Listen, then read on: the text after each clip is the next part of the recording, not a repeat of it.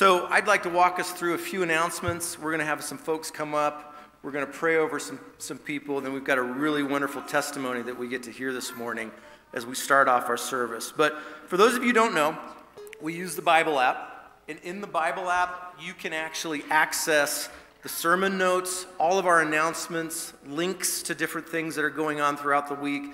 So everything I'm about to talk about right now, if you go into the Bible app, you go into events, you can find it right there. You can actually take notes in the sermon as well. So if you want to know what's going on, this is kind of the main place that you can continue to go. So I'm going to walk you through a few of those. First, men's ministry. Men's ministry has we're getting together to watch football. So the NFL season starts up in a couple of weeks. We're going to go to Tyson Nate's house. We're going to watch the Bills and the Rams play in the season opener, but that's just our opportunity to get together. Right now we're in that season where we're trying to gather and connect as much as possible so that we can just get to know each other more. So if you're interested in that, make sure you show up for that. Robin, do you want to say anything about this event that you got coming up? Just sign up for it? Okay. How many people do you have signed up so far? Okay, good. So Robin's in charge but has no idea. That's usually what I end up doing too. It's like, so we have a women's ministry opportunity that they're going to be doing Living Proof Conference. It's on Friday, October 14th and 15th. If you want any information on that, email Robin. It's in the announcements here. She'll tell you exactly what you need to do. The more people we have, the less expensive it is. So if we reach a certain point, it's only $10.75. It'll be here at the church, right? And it's a live stream. So everybody will come here. Oh, perfect. Okay. That's great. Thanks, Robin.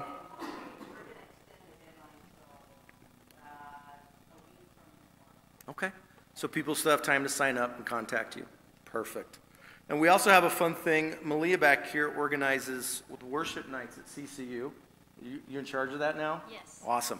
So the fun thing about that is we have access as well to be able to participate in some of the worship nights. On here you can see the first one is August 27th, 7 p.m. Make sure you sign up. That's a place that we can go and we can actually participate in worshiping. Life groups are starting up as well. I know Sean has talked a lot about the media aspect of what we're bringing to the church. You can still sign up for that. If you've not figured out how to do that, email me, email Sean. So everyone in the church has access to that resource with Right Now Media. And then I'm going to bring up Abby, and Abby's going to talk a little bit more about our young adult group. Hello, yes, my name's Abby. So we will be starting a young adults group again the second week of September. So for the first week, we like to kick it off with just like a little picnic in the park. So we'll meet after church on September 11th. We'll head over to the park just down the street. It's just a great time for everyone to get connected, reconnected, and then the following week we'll start a study together. So we will meet before church from 8:45 to 9:45 down in the basement, and that's just also a really great time to study the Word together. This is a group for like college age to 20-somethings. I don't know, it's really loose. But if you want to get connected, please come introduce yourself after church. I'd love to meet you, love to introduce you to the other young adults. Again, my name is Abby, and we will start the second week of September. So that is all. Perfect. You don't applaud for me. Come on, man. What's up? Thank you. Thank you, Brian. Thanks, Abby. This is an exciting aspect of what we're continuing to see grow in our ministry here at Hillside. So if you're a young adult, make sure you grab Abby. If you want to email her, you can email me and I'll email her. So, we're going to also pray. I'd like Mike and Isaiah to come up here. They're in the back. Or you're right there. We're here. Come here. So these guys, as you know, have been part of our missionary family for a long time. It started off in Morocco. Their family has now moved to Spain. So we're excited that they get to leave tomorrow at 5 o'clock. They're going to go and spend time with their family for a month in Spain. So we're going to be praying for them as they go on this. They actually get to see the house. Have you seen it? He lived there. I haven't seen it. Our family bought a house out there, so I'm like, that's awesome. It is awesome. So for us as just part of supporting these guys, it's been a long journey as the ministry has moved from Morocco to Spain, and we're still passionate about making sure that we support this family. So I just want to pray over them. I want you to know where they're going so you can be praying over the next month as well as they travel back to Spain. So pray with me. Father, I thank you. I thank you for these two. I thank you for the young men that you're growing them into. I thank you for this time. I think they both mentioned what are their prayer requests on this, is that this would be a refreshing and restful time to reconnect as a family. Father, I pray that you would allow that to happen, that you would give those conversations, that special time, that one-on-one time that's necessary, but also just that space to be able to be refreshed. Father, I pray for their travels, the details that start tomorrow afternoon, getting them to Spain, that everything would go smoothly and that they would enjoy this adventure back home. Just be with them and be with Scott and Amy and the rest of the family to welcome them in and just let this be a wonderful time for them all. Pray these things in your name, Jesus. Amen. Thanks. Yeah. So this is a fun one for me. I'm going to ask Quinn and the rest of her family to come on up here. So in our church, baptism is a really important thing. For us, it's not something you do to be saved, but it is an expression of your salvation. Quinn, a couple months ago, was going through this Bible study, all the way up. You're on camera, so everybody look right there. So this was a Bible study that her and her family were doing, and it just took her to a point where the question was asking, have you asked Jesus to forgive your sins, and do you trust him to be your Lord and Savior? And it was in that moment that she realized that she hadn't, and she then chose to become saved. And so it's written down right here, Quinn asked Jesus to save her and to be her Lord on March 2nd, 2022, which is pretty awesome.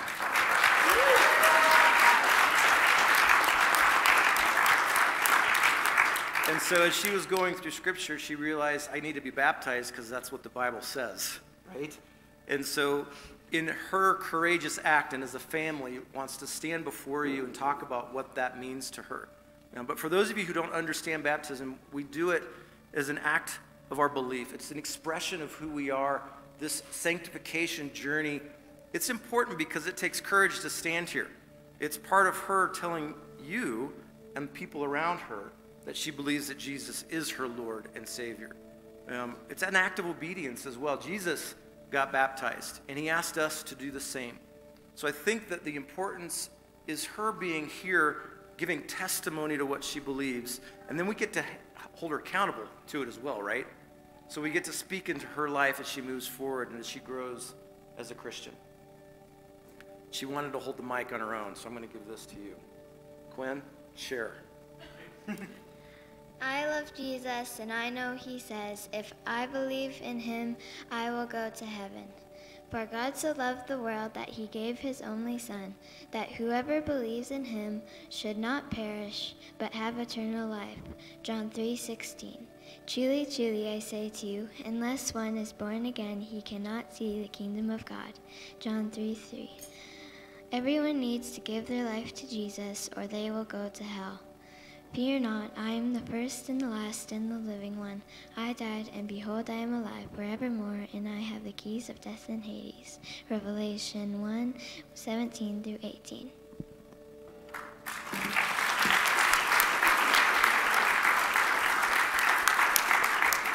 So following the service today, we're actually going to go down to the creek. We'll be right across from Lions Park. It's a little bit wonky down there right now because they've changed the parking, so you might have to walk a little bit. So about 30 minutes past when we end here, we will go down there and everybody's welcome. It's a great testimony as well. People will stop. People will ask, what's going on here? And you'll be able to tell them, well, this is Quinn. She believes that Jesus is her Lord and Savior, and she wants to be baptized today. It's a pretty cool expression. So if you would like to join us, about 30 minutes from when we end here, we will go down to the creek right across from Lions Park, and we can all be part of Quinn being baptized. Why don't you just join me as we pray for her? Good job. Jesus, I thank you. I thank you for Quinn. Thank you for the testimony that she brings to us this morning, the courage that it takes to move in obedience. It's difficult. It's difficult to make statements about Jesus right now in this world, and I thank you that she comes from a family that is passionate about making sure that their children grow and know who Jesus is. Father, we pray for her in this journey. And we know that there will be obstacles thrown in her way. We know that there's going to be struggles and difficulties that confront her.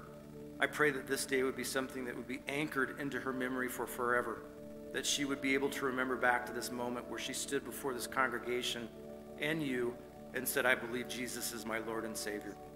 So we thank you for this time, and we pray blessings over this baptism. It's in your name we pray. Amen. Good job.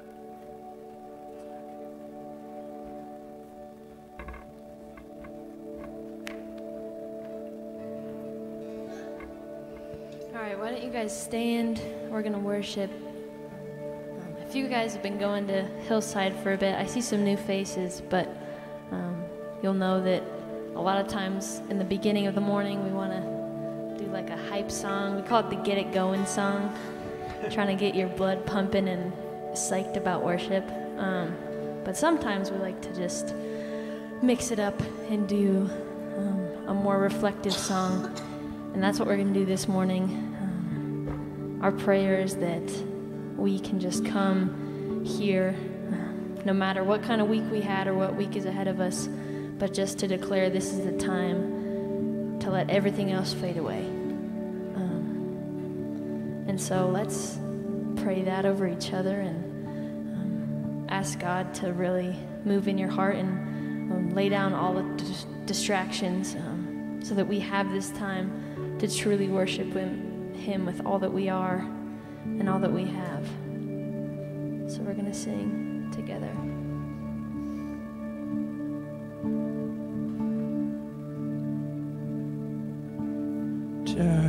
Turn your eyes upon Jesus.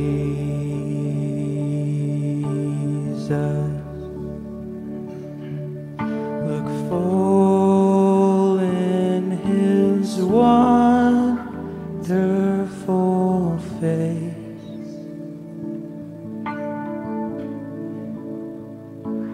and the things of earth will grow strangely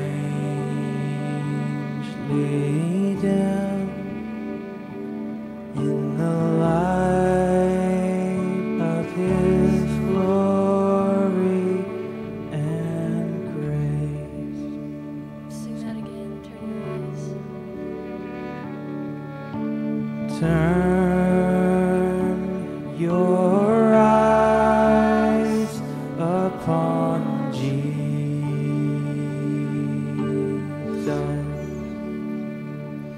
Look full in His wonderful face,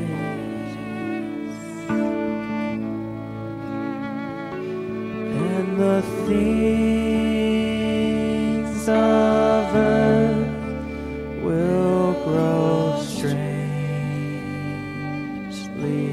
dim in the light of His glory and grace.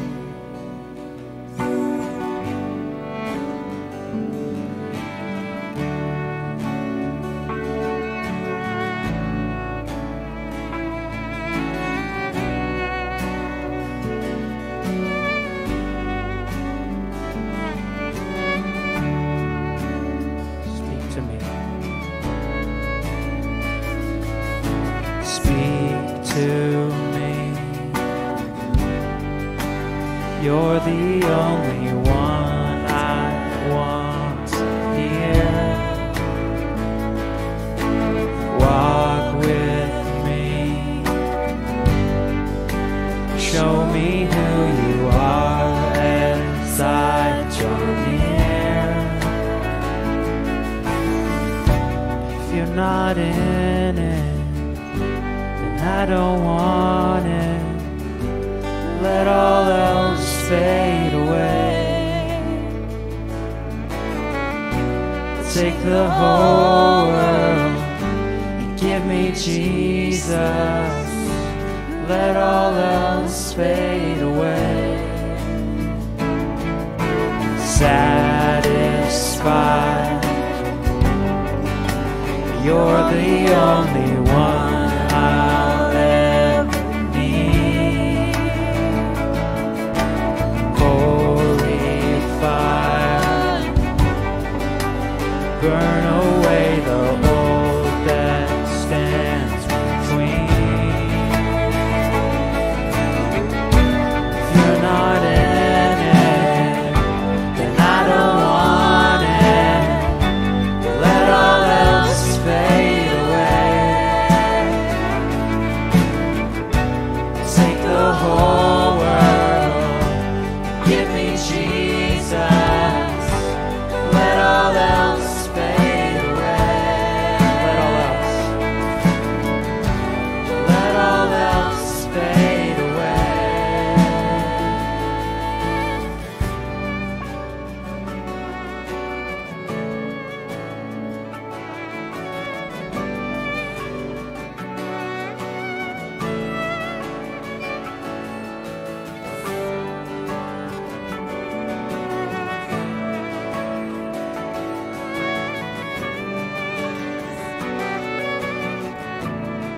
Sing your name. Your name is the only name that matters. Your heart is all that I desire. Not my will, but yours alone forever. Here's my life. Have your way. Your name is the only name that matters. Your heart is all that I desire. Not my will, but yours alone forever. Here's my life. Have your way. Here's my life. Here's my life. Have your way. Here's my life. Here's my life. Have your way. If you're not in it, and I don't want it, let all else fade away. Take the whole world, give me Jesus. Let all else fade away. If you're not in it, and I don't want it, let all else fade away. Take the whole world, give me Jesus. Let all else fade away. Let all else fade away. One more time. Let all else fade away.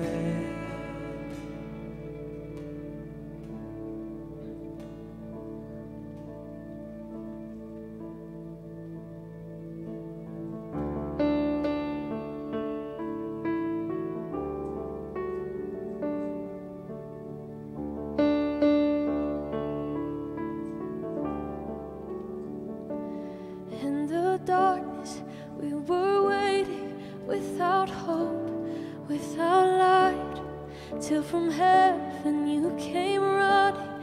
There was mercy in your eyes to fulfill the law and prophets. To a virgin came the word from a throne of endless glory to a cradle in the dirt. Sing praise. Praise the Father, praise the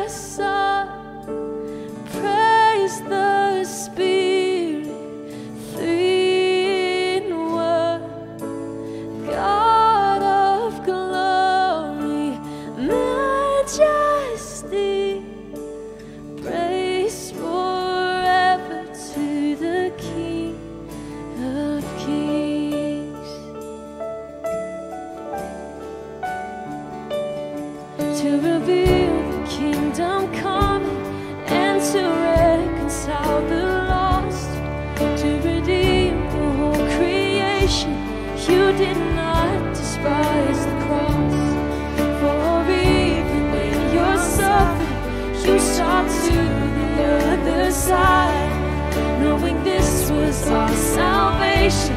Jesus, for our sake you died.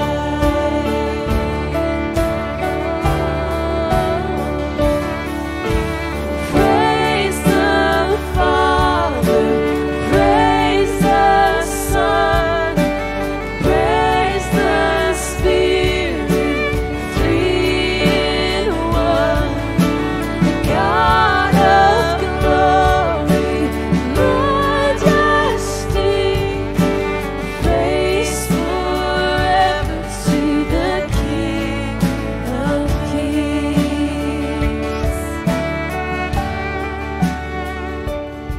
On the morning that you rose, all of heaven held its breath, till that storm was moved for good, for the Lamb had conquered death. And the dead rose from their tombs, and the angels stood in awe, for the souls of all who come to the Father are restored. And the church of Christ was born, and then the Spirit gave the flame. And now this gospel truth of old shall not kneel, shall not faint.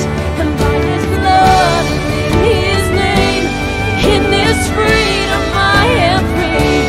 For the love of Jesus Christ, who has resurrected me.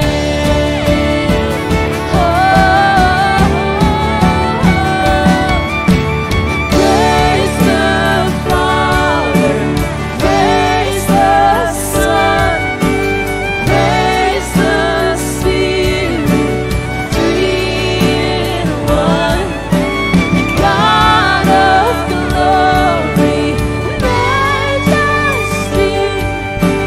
praise forever to the King of Kings. Sing praise, praise the Father, praise the Son, praise the Spirit, three in one.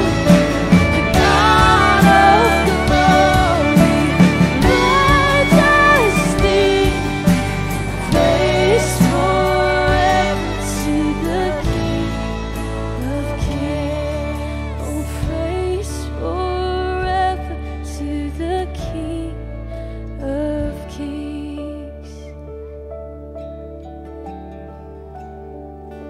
You are the King.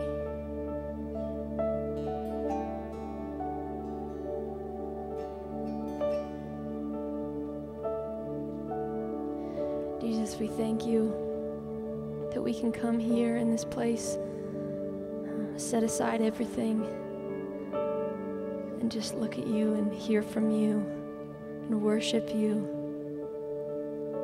God, we declare that you are our Father, but you are our King of all kings. Sometimes we forget the weight and magnitude of that.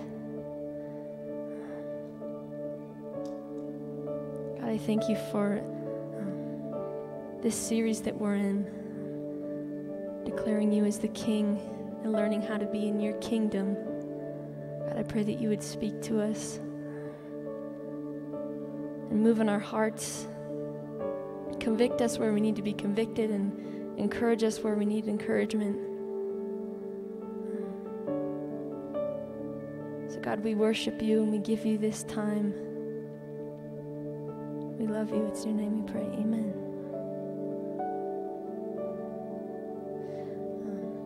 I think greeting, are we doing that? You guys turn to a neighbor after that. Say hi.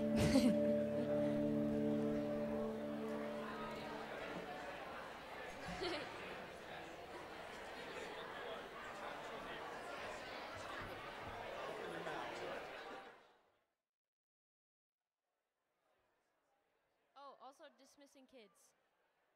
So if you are a child, you are dismissed. Test, test.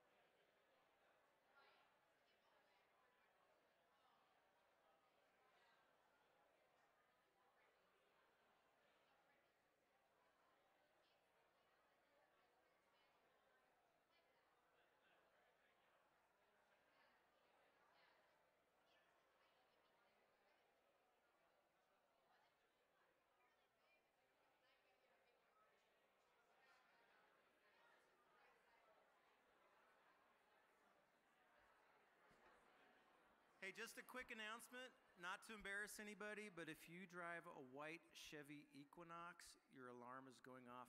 Maybe someone's breaking into it. So.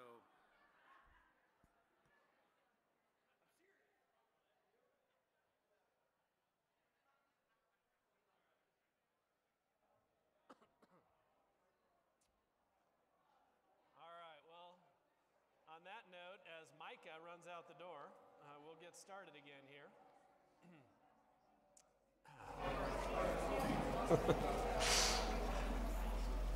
I got quite a hum up here, Jeff. Is this still on? There we go. Okay, thank you. Good morning, everyone. Great to see you all here this morning. My name is Sean. I'm one of the pastors here, and I want to welcome you all. I see a lot of new faces. I know school is starting this week, and we've got a lot of college students back, and probably got some families visiting with us today. So just want to let you know it's great to have you here this morning. Before we get into the message, I wanted to just thank those of you that have been praying with me and for me really over the last 3 years.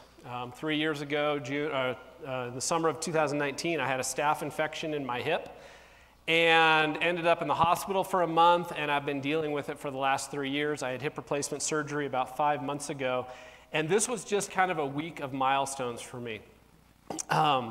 Yesterday was actually the anniversary of getting out of the hospital, 3-year anniversary of getting out of the hospital after a month. So that date is really meaningful to me, August 20th of 2019. And then also this week, it was really cool. I was discharged from physical therapy after 5 months of physical therapy. So yeah, praise the Lord. So after 5 months of physical therapy, got done with that after the hip replacement surgery. And then even cooler, last week, I went for my first hike in about 4 years. I also played volleyball for the first time. That wasn't pretty, but I played. And then yesterday, I had to go fly fishing with my family. So, I mean, it has been a really good week. So, praise the Lord for all of that. Thank you all for your prayers and your support and encouragement. And you know, one of the things that God taught me through this whole ordeal is that everyone is dealing with something. I can't tell you how many conversations I had when I'm going around with crutches or going around with a cane and people would ask about it. It opened up the door to conversations. And honestly, that's one of the things I miss with my crutches, is I'm having a lot fewer conversations like that. It was just kind of this open door to talk and to share, and people would share what they were going through and struggling with, and I could pray for them, and they could pray for me, and it's just really powerful. So again, we just need to remember, everyone in here is dealing with something. Everyone you meet in everyday life is dealing with someone. No one has a perfect life. We've all got stuff going on. So I just want to encourage you to be aware of those things. Have your antenna up. You know, be praying for opportunities to share with people, to encourage people, to support people, and then be praying for people regularly when they ask you to. It is so crucial. It is so helpful to know that people are praying with you and praying for you and supporting you and encouraging you. So again, thank you for those of you who have done that for me over the last few years. So on that note, let's pray. And then we will get into our message this morning. Please join me. Father God, we just come before you, grateful just for who you are, Lord. You are a God who encourages, who supports, who heals, who challenges, who encourages, just who teaches us through the most difficult circumstances. And we're grateful for that, Lord. And we're grateful for those times where we are just struggling and you just are right there and we can just draw close to you. And sometimes it's in those moments when things look the darkest, when it is the most difficult, that you are the closest. And your grace and your love is just so obvious, Lord. And we're so thankful for that. And Lord, I know there's lots of things going on in this congregation, in our families and friends and neighbors and stuff, people that are just really struggling. Things are tough right now in this world. It just seems to be getting worse, not better. So Lord, we pray for your grace. We pray for your love. We pray for just the opportunity to share your love with those around us on a regular basis. And as we go into the word today, this morning, Lord, we just pray that you would guide our hearts, guide our minds, and draw us closer to you. In Jesus' name, amen. All right, so this morning, we're going to be talking about honesty, integrity, and being faithful to our commitments, which I would suggest is a somewhat countercultural message today. I mean, there is a significant credibility gap in our society. A gap between what is spoken and what is true. A gap between what is reported and what is accurate.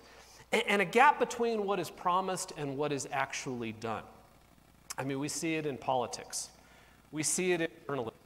We see it in business. We see it in education. And sadly, we even see it in the church at times. It's something that is endemic to our society. But Jesus declared a higher standard for us. And we're going to talk about that standard this morning. Now, the Sermon on the Mount, which is what we've been going through for several months now here, and we'll continue through Christmas, basically is the king teaching us about his kingdom. And it is full of insights and nuance and commands and recommendations on how to live our lives. And we're in the midst of discussing these 6 antitheses, as they're called. And these 6 antitheses are these teachings of Jesus right in the middle of the Sermon on the Mount, where he basically speaks against the teaching and the traditions of the religious leaders of his day. And he uses this formula, you have heard it said, but I tell you. Okay, so he's bringing in a higher standard. And these teachings, these 6 antitheses, are part of his unpacking what it means to have a righteousness that surpasses that of the Pharisees. Now, in that day, for him to come in and say, in order to get into the kingdom of God, you must have a righteousness that surpasses that of the Pharisees, all the Jews of his day would have been like, okay, there's no hope for any of us. Because the Pharisees, they held them up on pedestals. They were the most righteous people of the day. But his next example of what it means to have a surpassing righteousness has to do with the practice of swearing oaths. Now, when I first started looking at this and started, realizing, okay, I'm going to be teaching on this section this week, I was like, oh, okay, well, that's not the most exciting section, really, to be honest. But as I dug into it a little bit, it actually is a very interesting subject. Now, we don't talk a lot about oaths these days, except for maybe a politician taking an oath of office. You think on Inauguration Day, they've got the hand on the Bible, they take the oath of office, that kind of thing. Or a law enforcement officer or someone going into the military who takes an oath of duty. Or if you've ever been a witness in a court of law, you swear as you go in as a witness in a court of law. But in the Bible, we see that oaths are actually really prevalent. For example, in Joshua chapter 9, there's a situation where an oath plays a crucial role in a story. Israel had just entered the Promised Land. They're battling with the Canaanites. And one of the nations who lived nearby, a very small nation, a small city basically, recognized that Israel was a serious threat. These were the Gibeonites. Okay? So they basically, not wanting to get destroyed, they basically tricked Israel into making a treaty with them. They lived nearby, so they knew they were in the path. But they basically came in and claimed to live far away. So they got Israel to sign a treaty with them. So, starting in verse 15 of chapter 9, it says this. It says, "Then Joshua made a treaty of peace with them to let them live, and the leaders of the assembly ratified it by oath.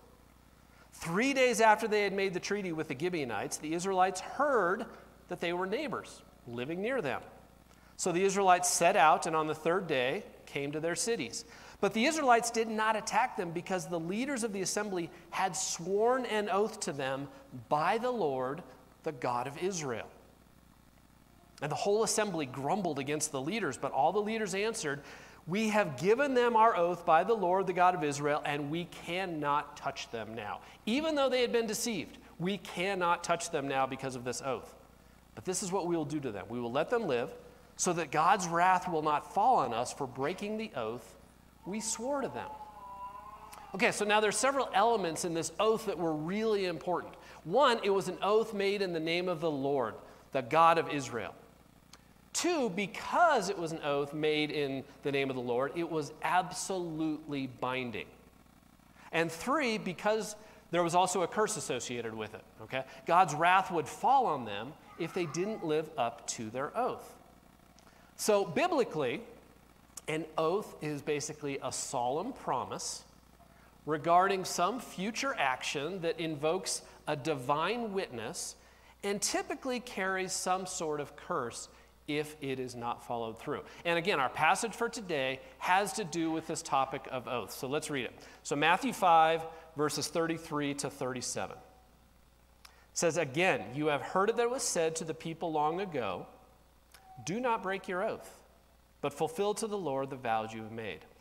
But I tell you, do not swear an oath at all, either by heaven, for it is God's throne, or by the earth, for it is his footstool, or by Jerusalem, for it is the city of the great king.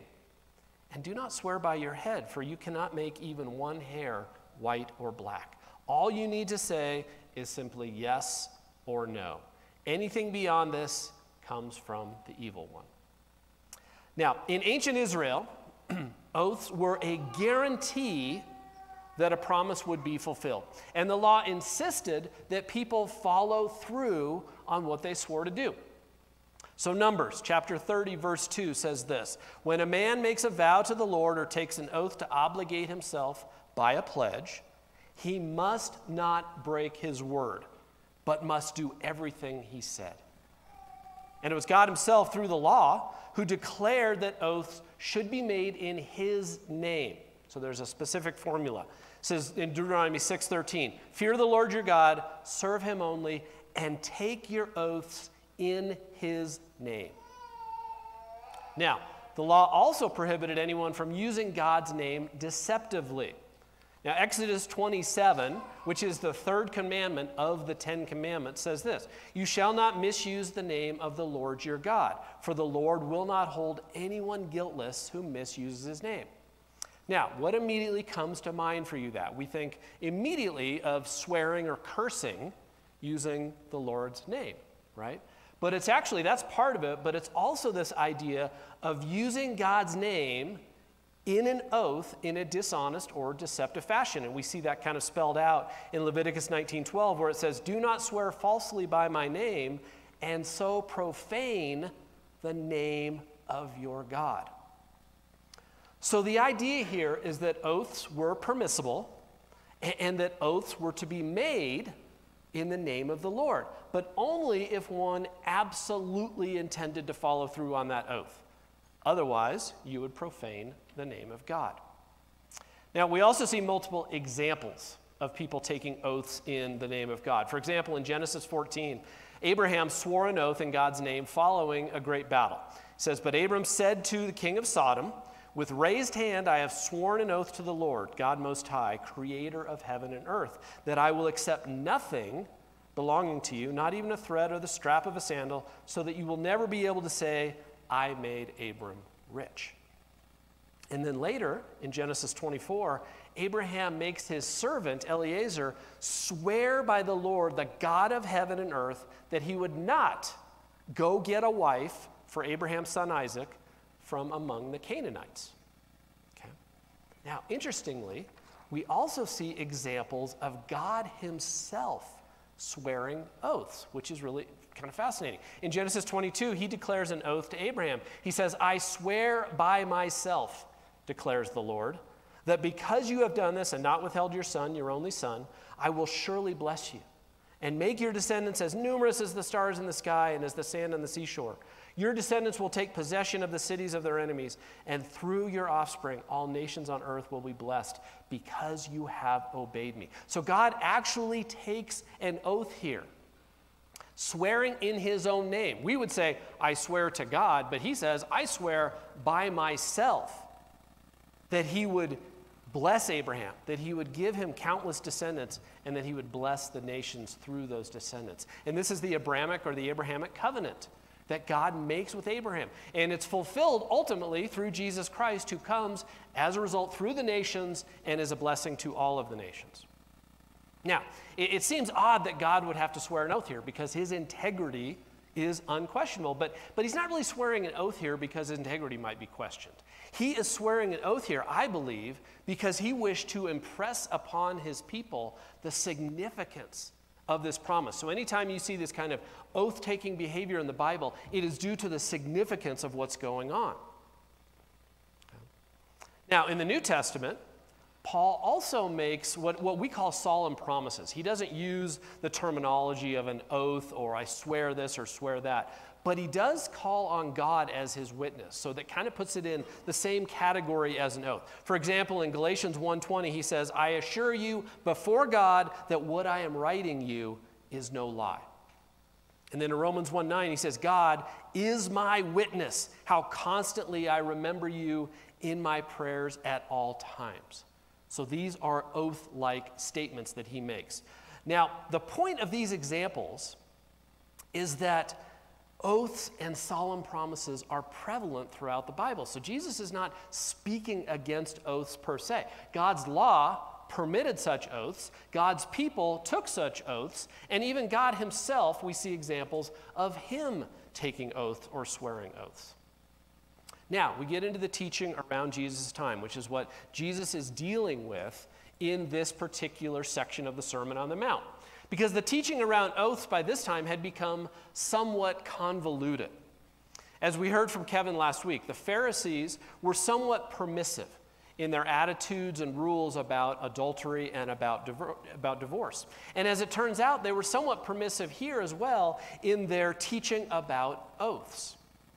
Now, don't get me wrong, these Jewish leaders, they believed in the principle of truth. Okay? They believed in the idea of truth. But what had happened in actual practice, truth was often kind of subverted within this system of traditions that they had created. Remember, we've been talking about these traditions now over the last several weeks as they're associated with these antitheses. Over the centuries, the Pharisees had developed kind of a list of do's and don'ts that were associated with the law, and if you kind of trace them back, you could connect them with various parts of the law. But they had modified many of these things in a way that made them humanly attainable or achievable. Okay? Because the law itself was not achievable. It was an impossible standard. The only person who ever fulfilled the law was Jesus Christ. And the Pharisees knew that. So they came up with this series of rules and regulations built around the law and manipulated it basically and kind of whittled it down and modified it and molded it so it fit their agenda. And this was true of their teaching on oaths as well. These religious leaders had created this elaborate system of oaths that basically condoned lying. It enabled lying. And their traditions made an oath binding or not binding based on the nuances of how the oath was sworn. And we see some hints of that in our passage here. So Jesus says, but I tell you, do not swear an oath at all, either by heaven, for it is God's throne, or by earth, the earth, for it is his footstool, or by Jerusalem, for it is the city of the great king. And do not swear by your head, for you cannot make even white or black. But remember, the law taught that oaths were to be made only in God's name. And the Pharisees would have known that from the law, that oaths made in God's name were absolutely binding. Okay? But their tradition allowed for oaths to be made on other things, like heaven, or on earth, or on Jerusalem, or even swearing on one's own head. I mean, think about it. We say these kind of things today. I swear on my grandmother's grave. You know, we use these kind of sayings to make ourselves sound more credible, and that's what the Pharisees were basically teaching as well. And apparently each kind of oath came with a different level of accountability for following through on what was promised. In other words, oaths made on something other than the divine name of God were not as binding. It allowed people to swear something and then not follow through and not have any consequences. So Jesus basically exposed this system of loopholes. He realized that under the Pharisees' traditions and under their teaching, someone could be considered righteous by their definition even if they had lied, even if they had not followed through on an oath, as long as the oath followed the right formula and didn't hold them accountable. So basically this system enabled and legalize the telling of lies. And Jesus called them out on this later in the book of Matthew. In Matthew 23, he says, "Woe to you, blind guides," speaking to the Pharisees. "You say if anyone swears by the temple, it means nothing. But anyone who swears by the gold of the temple is bound by that oath. You blind fools, which is greater, the gold or the temple that makes the gold sacred? You also say, if anyone swears by the altar, it means nothing, but anyone who swears by the gift on the altar is bound by that oath. You blind men, which is greater, the gift or the altar that makes the gift sacred? Therefore, anyone who swears by the altar swears by it and everything on it. And anyone who swears by the temple swears by it and by the one who dwells in it. That's God. And anyone who swears by heaven swears by God's throne and by the one who sits on it. So this is the evidence here that the Pharisees had kind of twisted the Old Testament law to fit their definition of righteousness. So let's look at what Jesus was teaching here. Jesus exposed the folly of their interpretations of the law. He basically showed the truth here. And he made it clear that one cannot swear on anything without indirectly referring to God. If you swear on heaven, well, that's God's throne. If you swear on the earth, well, that's God's footstool. If you swear on Jerusalem, it's his city. If you swear on your own head, that's his too. It's his creation. So God is the creator of all things, and he is the Lord over all things. So to swear on any part of his creation as a witness, and then to not keep that oath, would be dishonoring to God himself, whether or not God's name was invoked or not. Now, using this logic as and this standard, all oaths are binding, regardless of what's invoked as a witness. Now, we might have expected Jesus to say something, well, but I tell you, all oaths invoke the name of God, directly or indirectly, so all oaths are binding. But that's not what he said here, is it?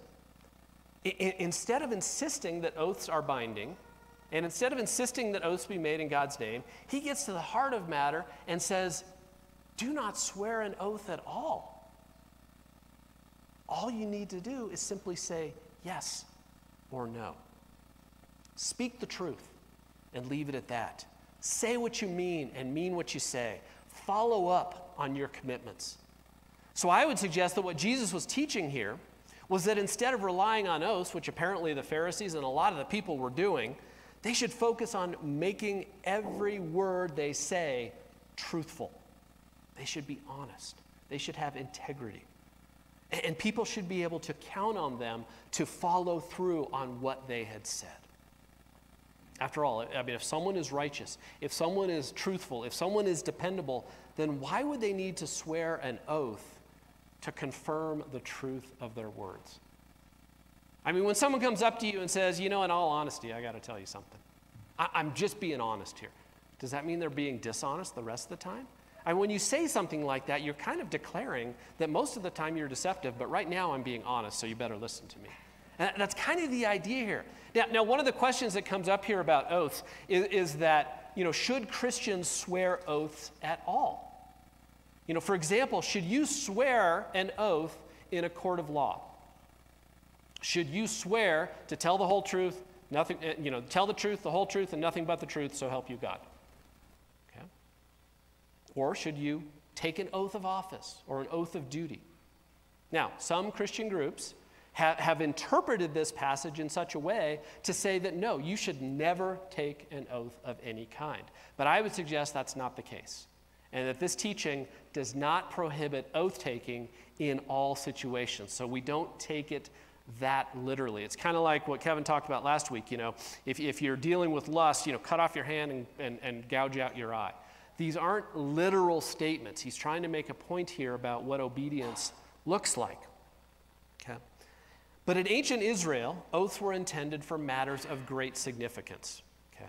But it would appear that in Jesus' day, oaths were being overused for everyday kind of trivial matters, everyday statements, kind of becoming cliche, if you will. So I think Jesus was saying that oaths were not necessary for these everyday matters. A simple yes or no should suffice in most situations, and we don't need to embellish our conversations to make ourselves sound more credible. But for weightier matters, oaths are still permissible. After all, we see an example of Jesus himself responding to being charged to testify under oath by the high priest Caiaphas. In Matthew 26, the high priest said to him, "I charge you under oath by the living God, tell us if you are the Messiah, the Son of God." Now, did Jesus deny it? No. Did he say, "I can't swear an oath, so I can't testify in that way"? No. He simply said, "You have said so. But I say to all of you, from now on, you will see the Son of Man sitting at the right hand of the Mighty One and coming on the clouds of heaven." So he responded. He swore, in effect, under oath. And the religious leaders, their response was to pick up stones to try to stone him because they believed he was committing blasphemy by claiming to be the Messiah and claiming to be equal with God. So oaths themselves are not the problem here. And taking an oath, like an oath in a court of law or an oath of office or an oath of duty, is not prohibitive. Instead, I believe that Jesus was teaching that honest people do not need to resort to swearing oaths to make themselves sound more credible, to make themselves sound more sincere in everyday language. Okay? So it was really a challenge to simply be honest in every aspect of your life, right? Speak the truth and back it up with your character, not with an oath. So, how is this significant today? I mean, after all, we don't go around, like I said, swearing oaths every day. But just because oaths are not a significant part of our culture doesn't mean we can kind of just skip over this passage and not worry about it. That's one of the strengths of preaching through a section of the Bible like the Sermon on the Mount or a book of the Bible like Galatians, passage by passage, is that we don't get to skip over the tough passages. I mean, Kevin probably wanted to skip over that passage last week on lust and divorce, right? Right, Kevin? Yeah. That was not a fun one. And this one, you're like, okay, is it really that applicable or can we just skip over it? No, there's always something in here that we can learn. I mean, remember these antitheses that we're studying as part of the Sermon on the Mount really focuses on the heart of the matter. That's what Jesus does throughout this. You have heard it said, do not murder. But I tell you, do not even be angry. You have heard it said, do not commit adultery, but I tell you, don't lust. You have heard it said, do not break your oath. I tell you, do not even swear an oath at all.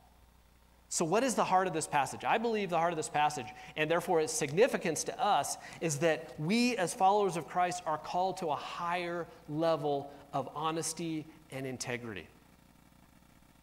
We shouldn't have to take an oath or swear to God or swear on our grandmother's grave in order to be believed and trusted.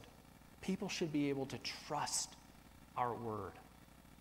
A recent study from the University of Wisconsin at La Crosse came up with some interesting statistics on lying.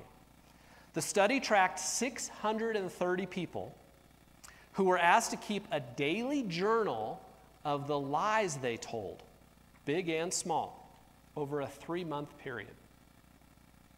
The participants recorded an astounding 116,336 lies. That is an average of 184 lies per person over a 3-month period. Basically, 2 to 3 lies per day were recorded. I mean, if you told 2 lies today, did you tell 2 lies yesterday? I went fishing yesterday, and I was very careful to be accurate about the size of the fish I bought. The fish I caught. But this happens all the time. But the researchers were quick to point out that the data was a little bit skewed. There was a fairly small subset of the sample population that lied a lot, 15 to 20 times a day on average. Now, they said about 3/4 of the participants, 75% of the participants, were consistently honest, telling fewer than 2 lies per day. Now, what's wrong with that statement? Their definition of consistently honest was telling fewer than 2 lies per day. Not telling no lies, not slipping up and maybe telling 2 lies throughout the entire 3-month period. But their definition of consistently honest was someone who told fewer than 2 lies per day. So even if you did that, you were still telling 180 lies during that 3-month period if you told approximately 2 lies per day. What does that tell you about our society? We are a society of liars. We lie about everything. We embellish the truth. We add things. We say things we're going to do that we're not going to do. But really, that shouldn't surprise us. The Bible tells us that Satan is the prince of this world. And the Bible describes Satan as a liar and the father of lies. So is it any surprise that the world system headed up by Satan is characterized by lying? But God has a higher standard. Now, I would imagine the vast majority of you, if I asked you right now, would raise your hands and says, I am a consistently honest person. But where do we really fit when we look at the scale of truth-telling? When posting on social media, do you lay it all out there? Do you tell them how the entire trip was or the entire day was, or do you pick out the highlights and maybe even embellish those a little bit? If you come home from work and you had a really frustrating conversation with one of your coworkers and you're just mad and you want to tell your spouse about it and kind of get it off your chest, do you really tell all the details about your side of what was said? Or do you kind of conveniently leave that out because it makes you look bad? Okay. Do you, if you're in sales, really we're all sort of in sales in one way or another, but do you ever exaggerate the claims about a particular product or a service in order to close a deal? If a clerk in a store gives you too much change, do you give it back? If you get home and realize it, do you get back in the car and take it back to the store? Have you ever promised to be at one of your kids' events or maybe a friend's party and then something came up or you just kind of got too tired and, they just started making up excuses and not going? See, every time we lie, even the little so-called white lies or fibs, those kind of things, every time we break a promise, every time we fail to follow through on something we committed to do, and we all do this, we all do it at one point or another, we're failing to meet God's standard here. And we're failing those to whom we made those promises. And we're failing in our witness because I guarantee you someone is watching. You see, we're all called to be witnesses for Christ, and people are watching our lives, and believers and unbelievers alike that are in our sphere of influence may judge the validity of Christianity based on our honesty, our integrity, and our follow-through, or our lack thereof. I mean, this happens just in a family. Our kids are always watching us. And if we're doing anything like this, subtle thing, they're going to see that, and they're going to start questioning things a little bit. So are we honest in all our dealings? Are we truthful in everything we say? Are we faithful in our follow-through?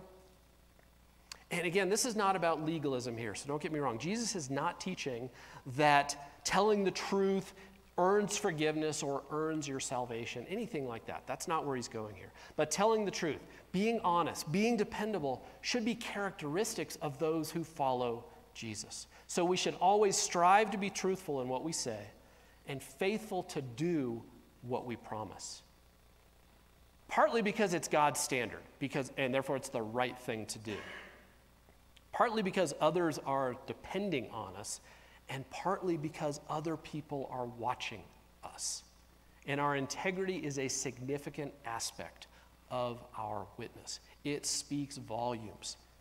People take a lot more from what you do and how you act than what you say. And if you're not acting with integrity, if they don't see you as an honest person, then they're certainly going to tune you out when you start talking. So, simply, like another translation says, let your yes be yes and your no, no. In other words, say what you mean and mean what you say. Let's pray. Father, we thank you for this just amazing gift of language that you've blessed us with. And we thank you for the opportunities that we have to converse and to share and to help others and to encourage. But Lord, we know sometimes we abuse this gift of language and we maybe manipulate it, use it to our advantage, say things we don't really mean, but we say them to be more convincing. And Lord, sometimes we're just dishonest.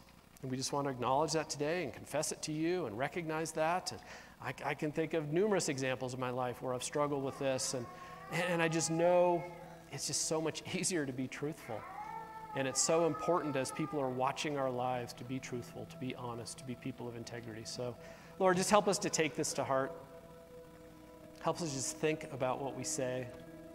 Help us to be very intentional about what we say, and help us to be even more intentional to follow through on what we say.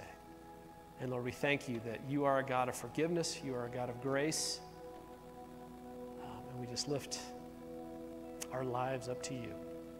In Jesus' name, amen.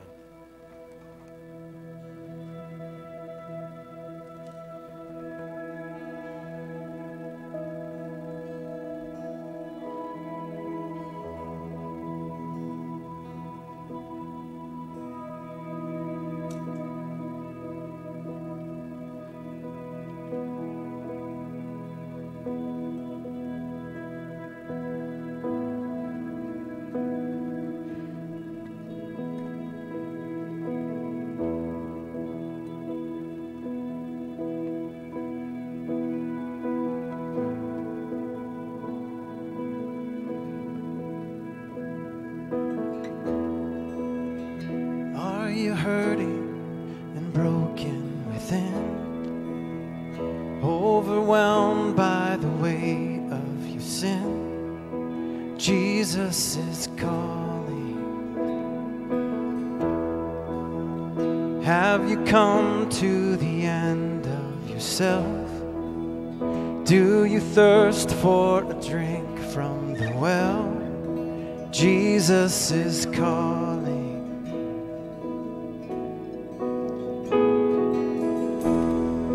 Come to the altar. The Father's arms are open wide. Forgiveness is bought with the precious blood of Jesus Christ.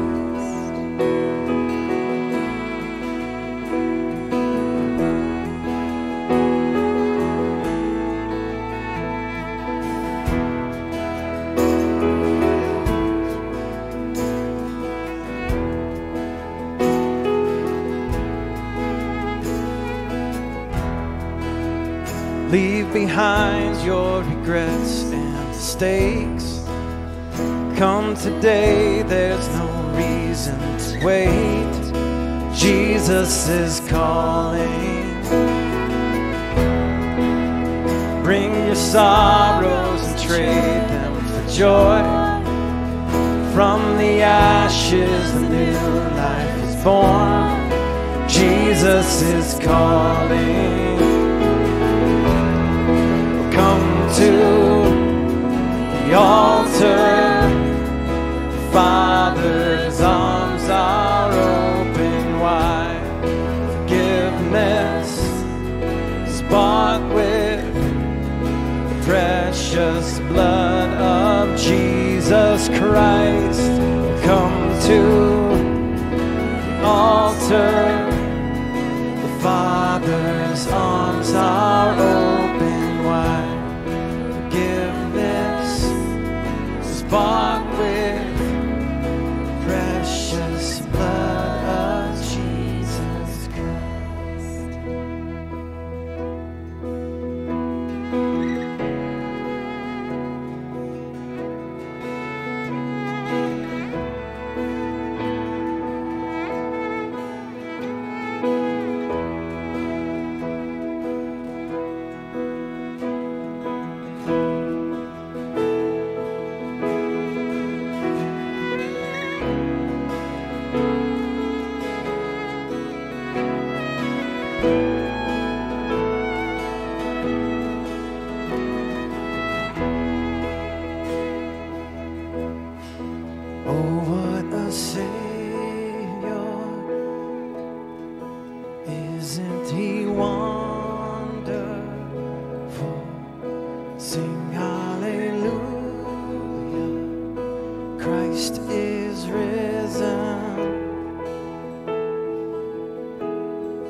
Bow down before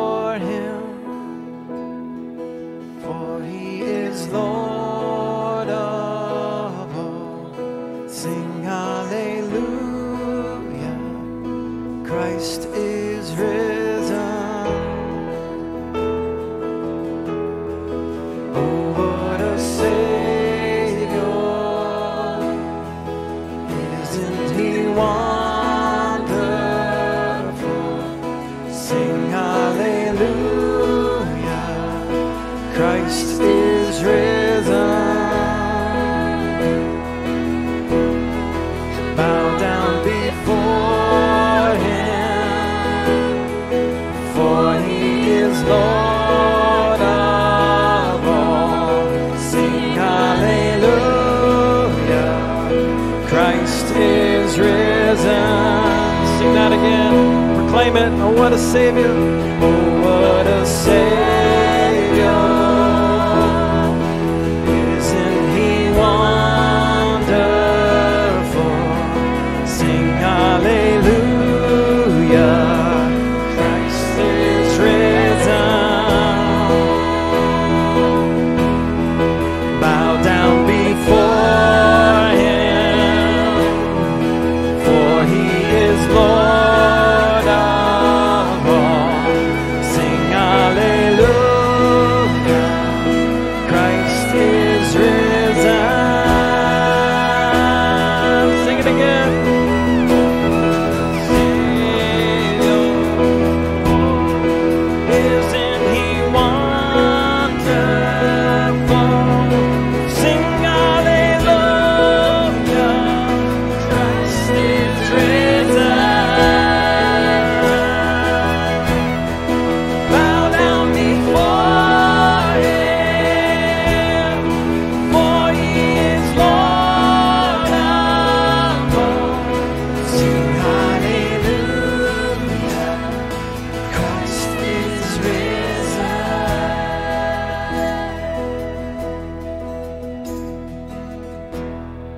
Come to the altar. The Father's arms are open wide. Forgiveness is bought with the precious blood of Jesus Christ.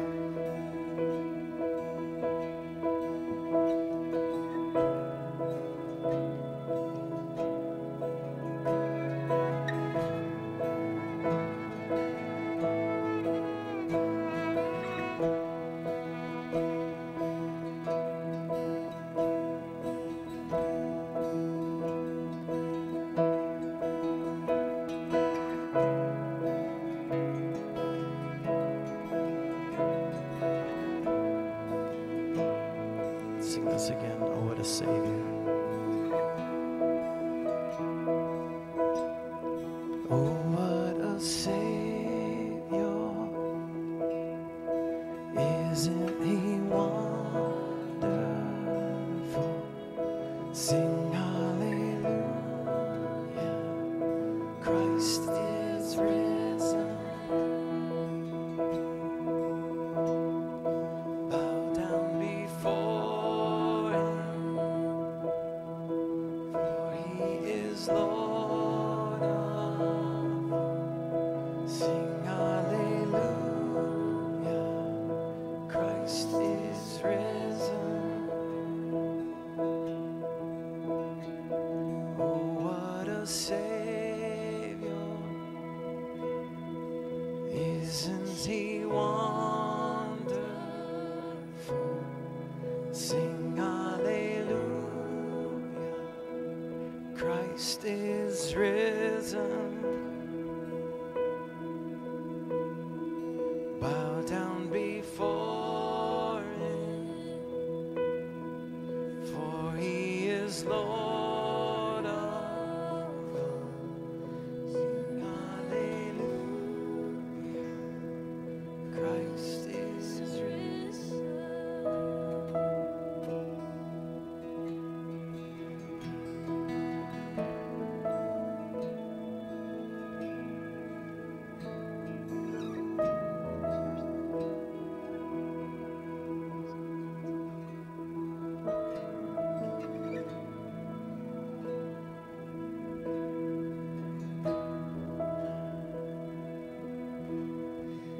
When I think about coming to the altar, it's this picture of just coming with your soul laid bare,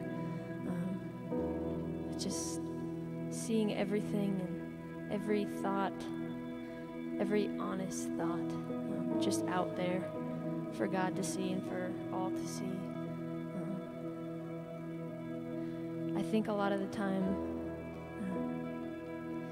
we lie to ourselves and to God.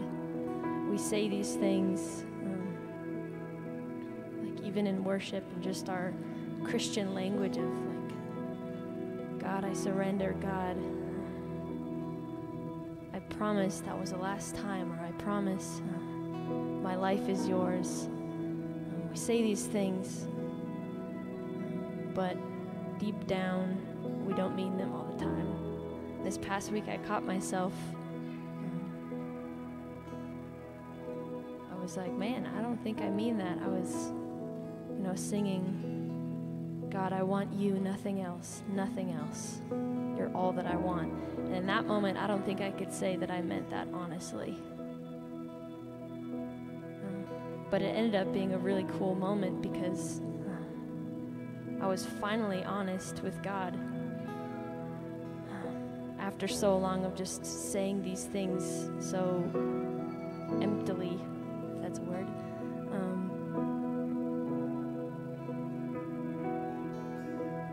And so I want to encourage you guys just to take this time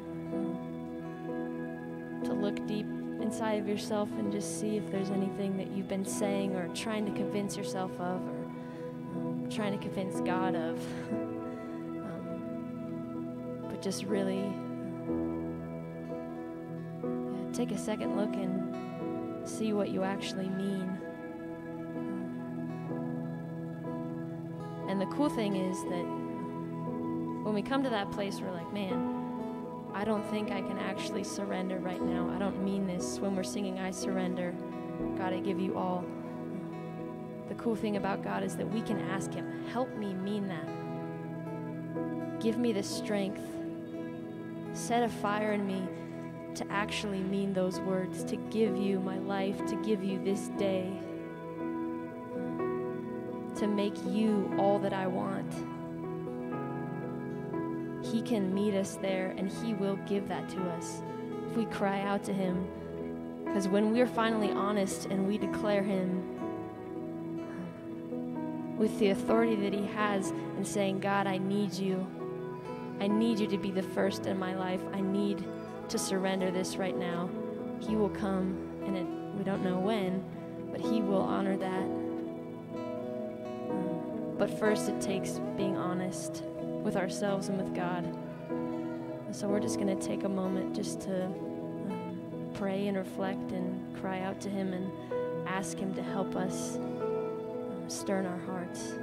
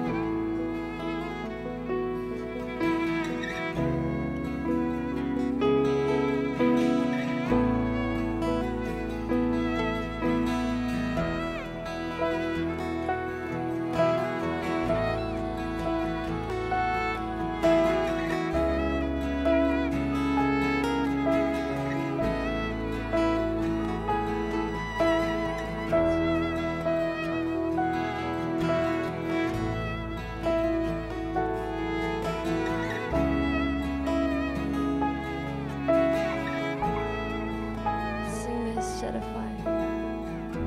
Set a fire down in my soul that I can't contain, that I can't control. I want more of you, God. I want more of you, God. Set a fire down in my soul that I can't contain, I can't control. I want more of you, God. I want more of you, God.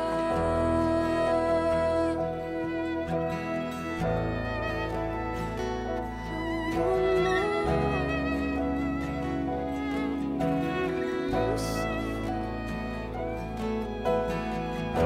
Set a fire down in my soul that I can't contain, that I can't control. I want more of you, God. I want more of you, God. Set a fire down in my soul that I can't contain, I can't control. I want more of you, God. I want more. Set a fire. Set a fire down in my soul that I can't contain, I can't control. I want more of you, God. I want more of you, God. Set a fire down in my soul that I can't contain, that I can't control. 'Cause I want more of you, God. I want more of you, God.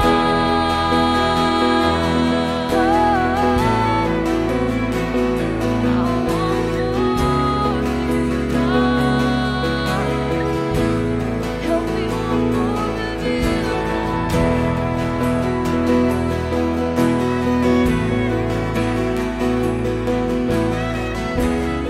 Let's sing this out, let's mean this. There's no place I'd rather be. There's no place I'd rather be. There's no place I'd rather be. There's no place I'd rather be. Here in your love, here in your love. There's no place I'd rather be. There's no place I'd rather be. There's no place I'd rather be. Here in your love, here in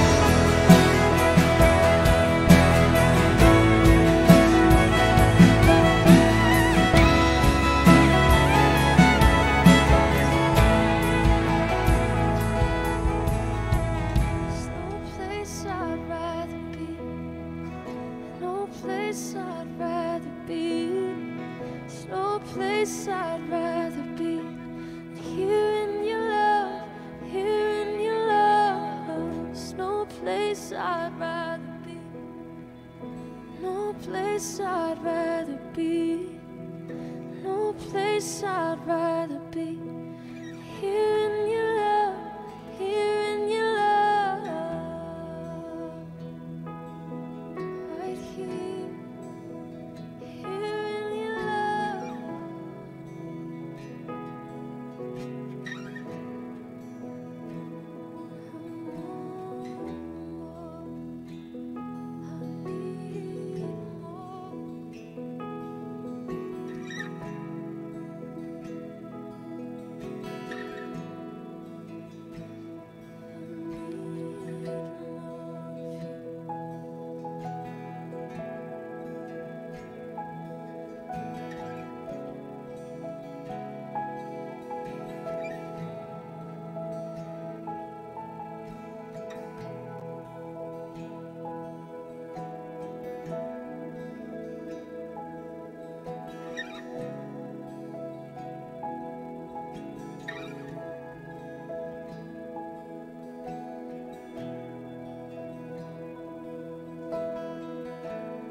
Father, I thank you that we can come to you.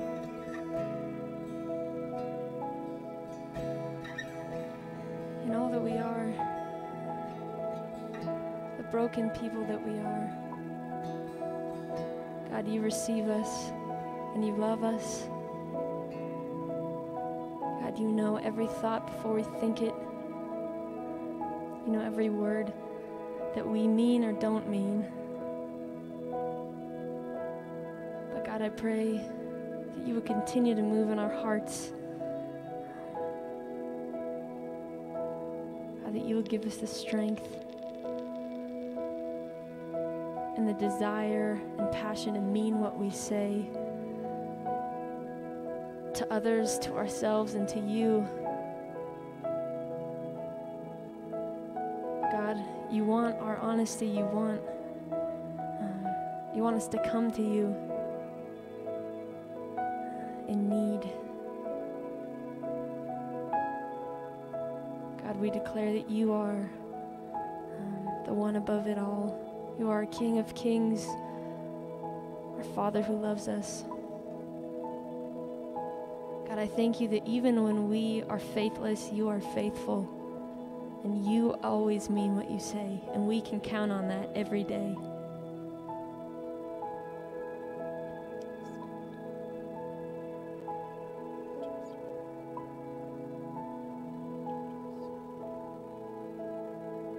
God, even when we don't see it,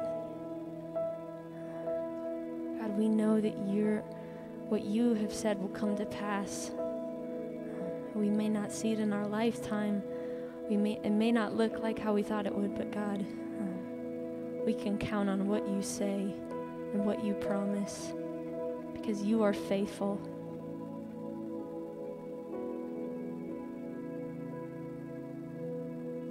So God, we love you. We thank you.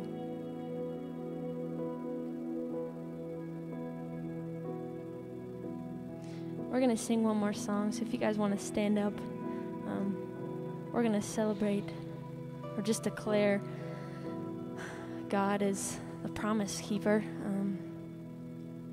that his promises we can count on. Even when we don't mean it, he always does. We can celebrate his promises.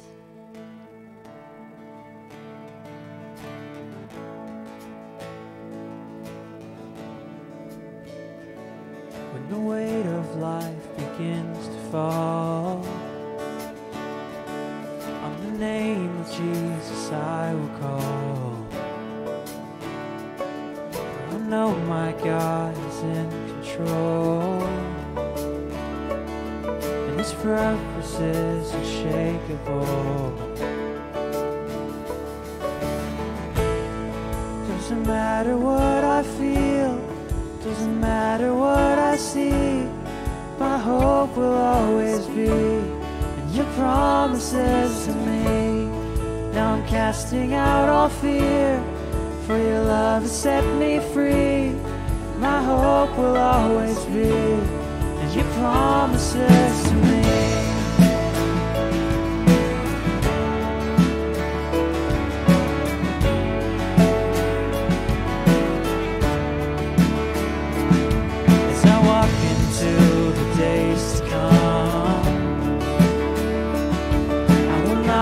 forget what you have done.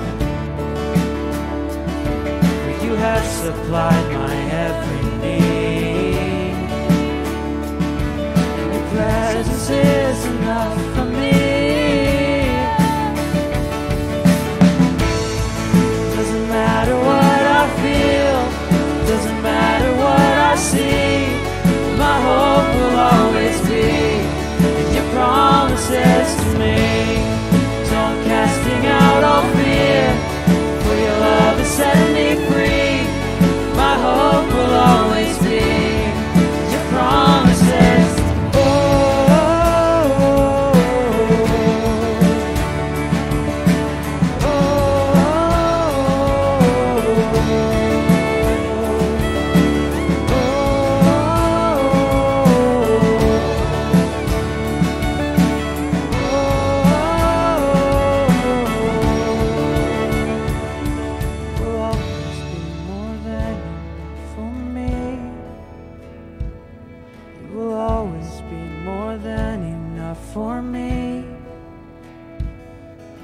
Nothing's gonna stop the plans you've made. Nothing's gonna take your love away. You will always be more than enough for me. You will always be more than enough for me. You will always be more than enough for me. Nothing's gonna stop the plans you've made. Nothing's gonna take your love away. You will always be more than enough for me. Doesn't matter what I feel, doesn't matter what I see, my hope will always be in your promises to me. And I'm casting out all fear, for your love has set me free. My hope will always be in your promises to me. Doesn't matter what I feel, doesn't matter what I see, my hope will always be in your promises to me. Now I'm casting out all fear, and your love has set me free. My hope will always be in your promises to me.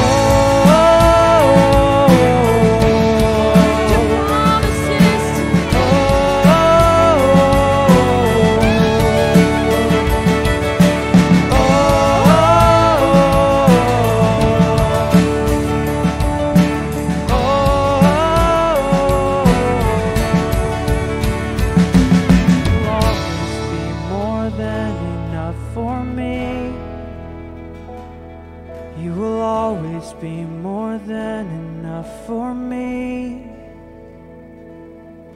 Nothing's gonna stop the plans you've made. Nothing's gonna take your love away. You will always be more than enough for me.